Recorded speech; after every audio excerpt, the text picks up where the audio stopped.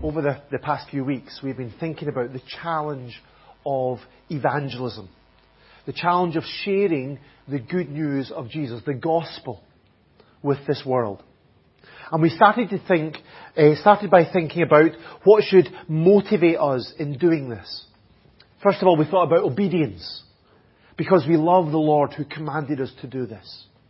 Then secondly, compassion, because we love the people who are in desperate need. Thirdly, we're thinking about conviction, because we believe that Jesus is the only hope for this world. And then last week we were thinking about one of the crucial methods in doing this. From the example of Levi, we saw that following in Jesus' footsteps means we reach out to people, the people around us, in genuine, caring relationships. But as we finish this short series, this morning I want to think briefly about the message that we're called to share.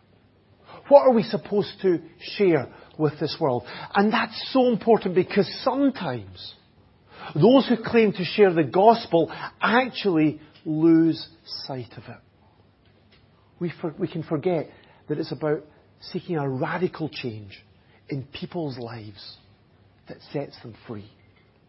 So we're going to read the last section of Luke chapter 5 this morning. We've been working our way through Luke chapter 5, so we're in the last section, verse 33 down to verse 39.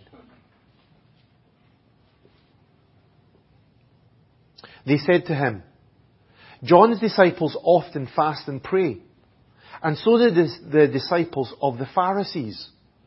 But yours go on eating and drinking." Jesus answered, "Can you make the guests of the bridegroom fast while he is with them? But the time will come when the bridegroom will be taken from them. In those days they will fast." He told them this parable.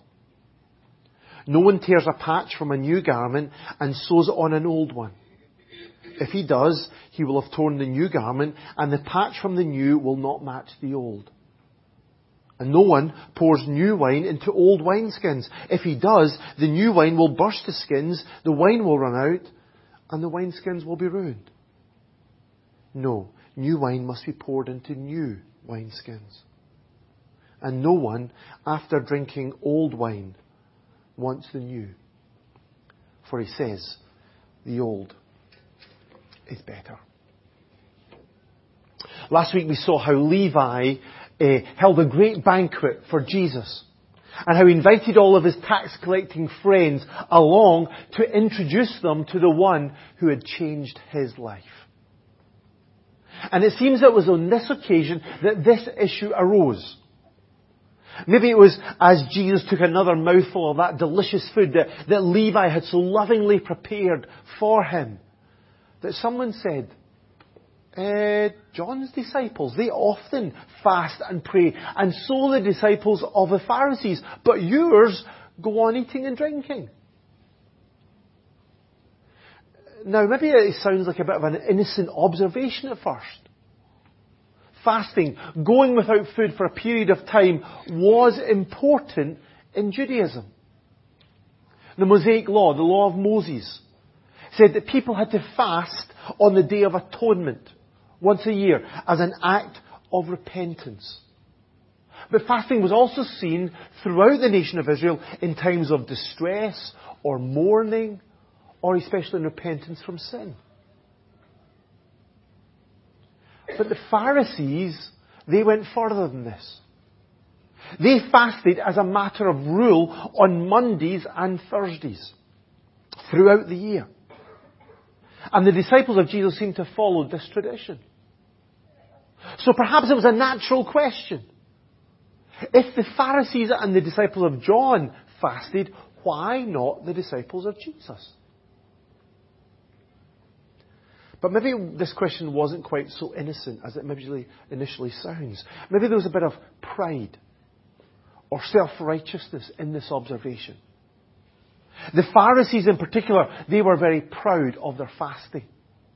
Last week we mentioned Jesus' parable of the two men who went up to the temple to pray. Remember the Pharisee and the tax collector? When they got there, the Pharisee was eager to remind God that I fast twice a week. And I give a tenth of all I get.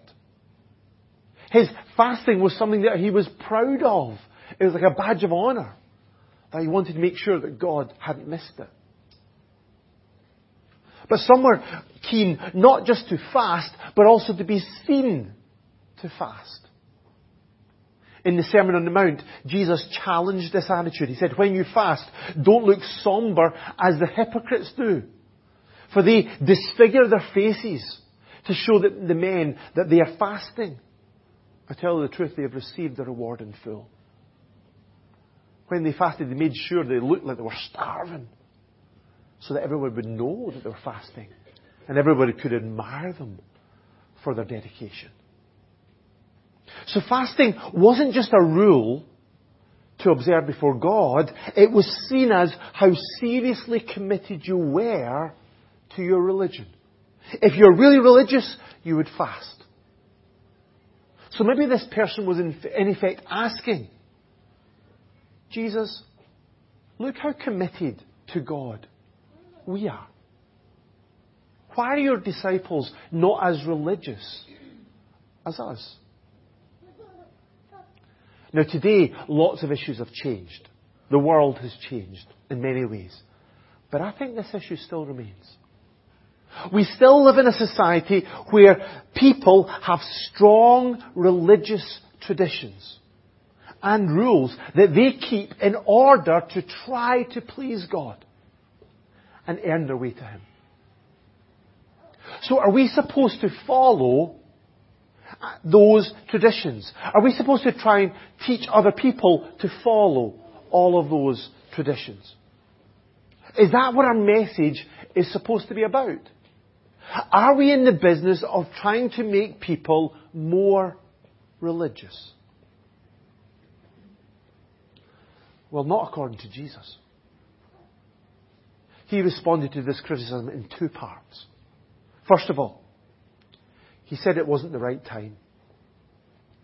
Verse 34, can you make the guests of the bridegroom fast while he is with them? Now, I know that there are always a few tears shed at weddings. Okay? I don't know if it's the joy of getting rid of your kids or the joy of saying bye to them, whichever. But weddings are supposed to be times of celebration, aren't they? And Jewish weddings in particular were filled with joy and festivity. The wedding feast actually lasted for 7 days. Boy, I wouldn't like to pay for that one. And the guests of the bridegroom, of course, would not be allowed to fast or mourn during that celebration. To fast or mourn during that wedding feast would just be inappropriate. And in the Old Testament, God is described as a bridegroom. And it's a picture that emphasized God's love for the nation of Israel, His bride, even although His bride was unfaithful to Him. So Isaiah 54, your Maker is your husband. The Lord Almighty is His name. But here, it's Jesus who is the bridegroom. And the New Testament church is His bride. And when Jesus welcomes His bride into heaven, there will be real rejoicing. Revelation 19 says this, let us rejoice and be glad and give Him glory, for the wedding of the Lamb has come, and His bride has made herself ready. So it'd just be inappropriate for the disciples of Jesus to be fasting while He, the bridegroom, is with them.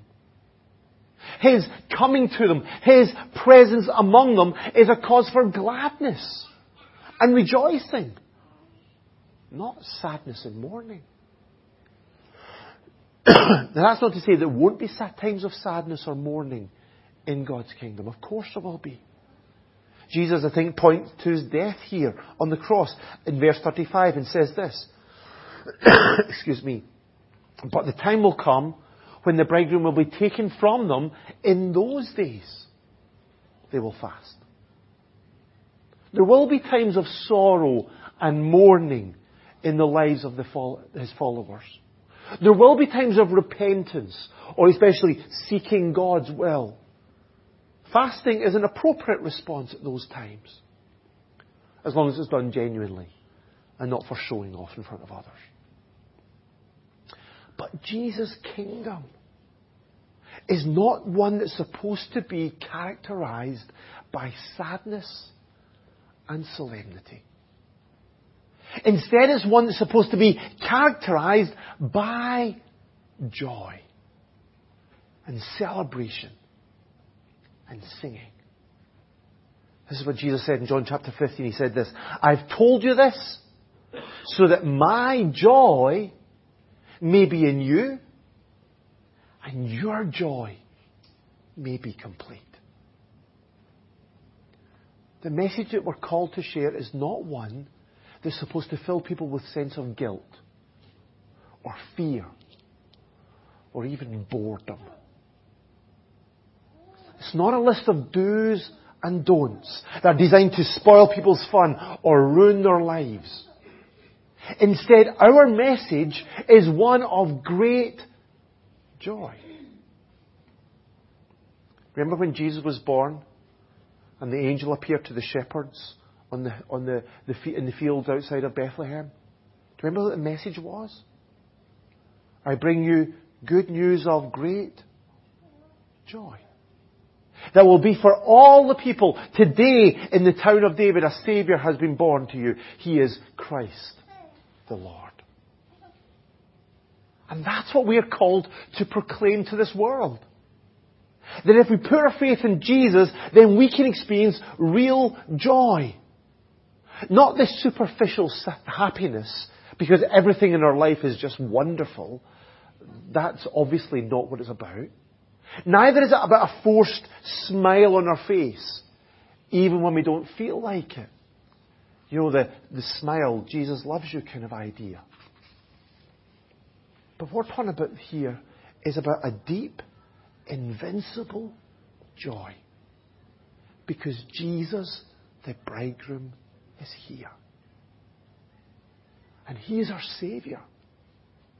And He has forgiven our sins. And He has committed Himself to us. And He is present with us by His Holy Spirit. And He has promised never to leave us and never to forsake us. And no one and nothing can separate us from His love. And no one can snatch us out of His hand. And no matter what is happening, God is working in our lives for our good and for His glory. And we have a sure and certain hope. A future that's awaiting us when we're going to share in God's glory forever in heaven. So even in the darkest of days, even when we don't feel it, we have reason to rejoice. Because Jesus the bridegroom is here. And that's the message that we're going to share with the world. It's the good news of great joy. But there was another reason. Another reason why His disciples didn't follow the traditions of fasting. The Pharisees and John's disciples, they were really concerned because these guys were not following their traditions. But for Jesus, that was the wrong reason to fast. It isn't good enough just to do things because it's a tradition. Or just because other people expect us to. That kind of tradition, Jesus said, was empty and meaningless. A different time Jesus quoted from Isaiah when He said this, they worship me in vain. Their teachings are but rules taught by men. Jesus didn't come just to continue man-made traditions. He said He came to bring something brand new. And He emphasized this here in a 3-part parable. First part, verse 36. No one tears a patch from a new garment and sews it on an old one. If he does, he will have torn the new garment and the patch from the new will not match the old. Doesn't make sense to destroy a new piece of clothing in order to repair an old piece of clothing. Because if you do, you'll have ruined your new clothes, and the patch will just stand out and not match the rest of the old clothing. In the same way, Jesus did not come to patch up the hole and the weakness in the old covenant religious system. He didn't come to just bring a little bit of reform or improvement into Judaism. Instead, He came to bring something completely new. Jesus didn't come to patch up the old religious system, but He came to bring something new. That doesn't mean that Jesus came to rip up the Old Testament and throw it away. Of course that's not the case. Jesus came to fulfill the Old Testament. The prophet Jeremiah had looked forward to this reality when he wrote about a new covenant, a new agreement between God and His people. And he said this in Jeremiah 31, "This is the covenant that I will make with the house of Israel after that time, declares the Lord. I will put my law in their minds and write it on their hearts. I will be their God, and they will be my people. No longer will a man teach his neighbour, or a man his brother, saying, 'Know the Lord,' because they will all know me, from the least of them to the greatest, declares the Lord. For I will forgive their wickedness and will remember their sins no more." This is the new garment of righteousness that Jesus has provided for us through the cross. It's not a patched up old one, but it's a brand new relationship with God, with a brand new heart that beats for God, and a new righteousness given to us by God, by His amazing grace. And that's what we remember each Sunday morning, isn't it? When we take communion. When we take the cup. This is what Jesus said, "This cup is the new covenant in my blood. Whenever you drink it, in remembrance of me." So this is the message that we're called to share. We're not calling people to try and patch up their lives, or fix up the holes in it, or the messed up parts, or even to sort out a little bit of their religion. Instead, we're calling them to a brand new life with Jesus. If anyone is in Christ, he is a new creation. The old has gone. The new has come. Our message is that because of Jesus, there is a new way to God. Not through religious practices, not through man-made traditions, and certainly not through our own efforts. But through simple faith in the one who laid down His life for us. Don't patch up the old, because Jesus came to bring something new. But also this new way to God. It can't be squeezed into the old religious frameworks. In the second part of this parable, Jesus said this, verse 37-38.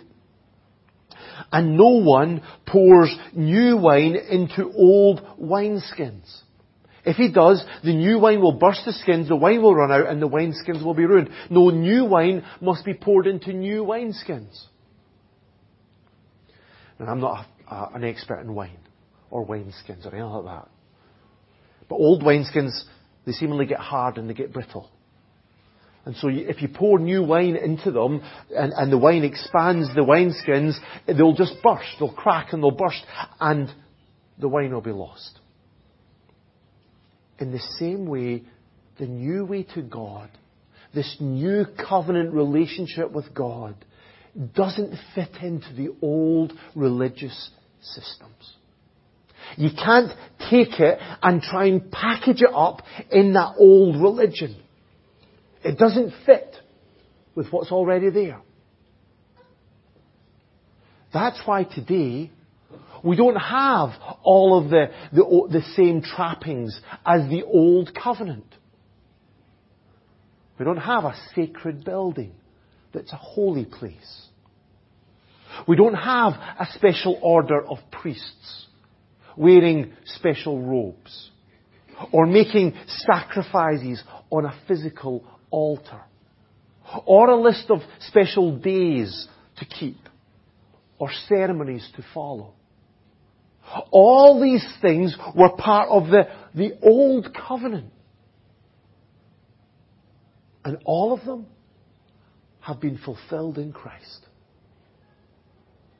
This is what Paul says in Colossians chapter 2. A really important little section. Paul writes this: "Do not let anyone judge you by what you eat or drink, or with regard to a religious festival, a new moon celebration, or a Sabbath day. Because all these things are a shadow of the things that were to come.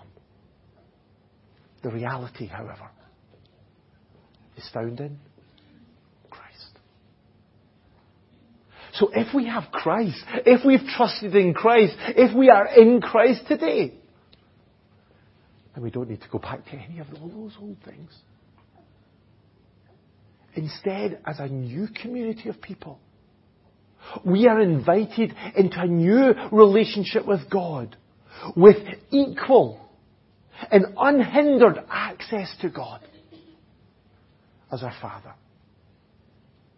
Remember in 1 Peter we are reading this amazing verse, that you are a chosen people, a royal priesthood. That's every single one of us who've trusted in Jesus. A holy nation, a people belonging to God, that you may declare the praises of Him who called you out of darkness and into His wonderful light. And so the message that we're called to share is not about the traditions and the ceremonies of religion. Even the religion of the Old Testament. It's not about to argue over which religious system is best or which denominational practices are the most helpful. Instead, it's an invitation to become part of a new community of people who have a radically new, personal, intimate relationship with God through simple faith in Christ. This is the gospel of Jesus. And this is the gospel that we need to share with this world. But unfortunately, not everybody wants this new way to God. In the last part of this parable, Jesus warned us, verse 39. "And no one, after drinking old wine, wants the new, for he says the old is better." Initially when you read it, you think, well, what's all that about? But I think it reflects just life so clearly.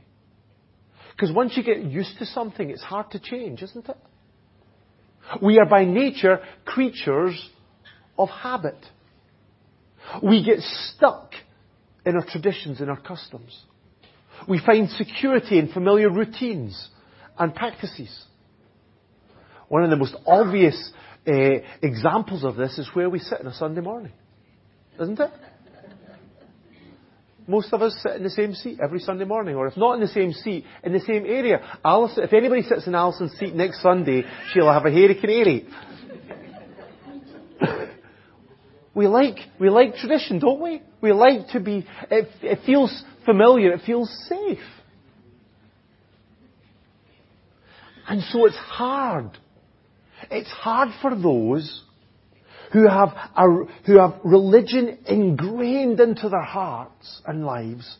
It's hard for them to leave that behind and enter into a brand new way to God. It's tough for them. Even if it might be obvious to us, even if we might look and say, well, what we have is so much better. Sadly, many people will just say, no thanks. They'll say things like, well, this is the way I was brought up. Or this is just what I'm used to. Or I'll just keep my bit of religion and you can have yours. The old is better. And I think this verse just explains why sharing the gospel is just so difficult and so frustrating at times.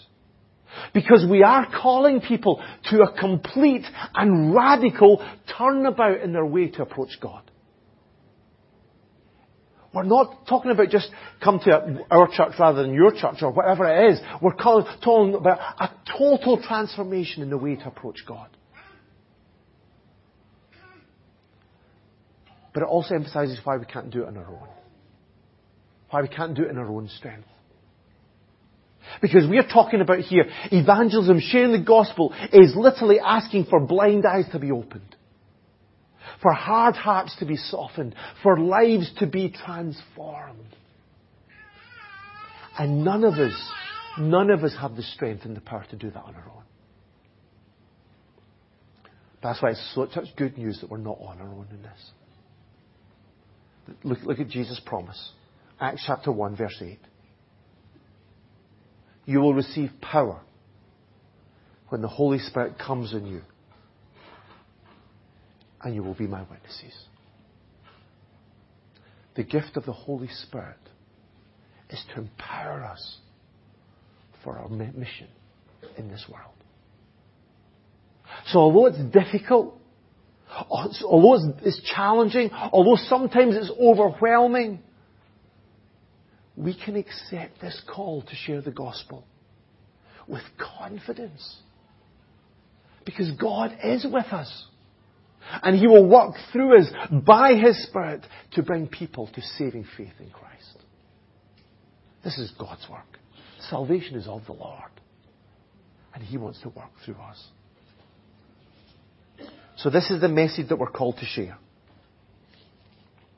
Not a religion that enslaves people in traditions and rules and obligations.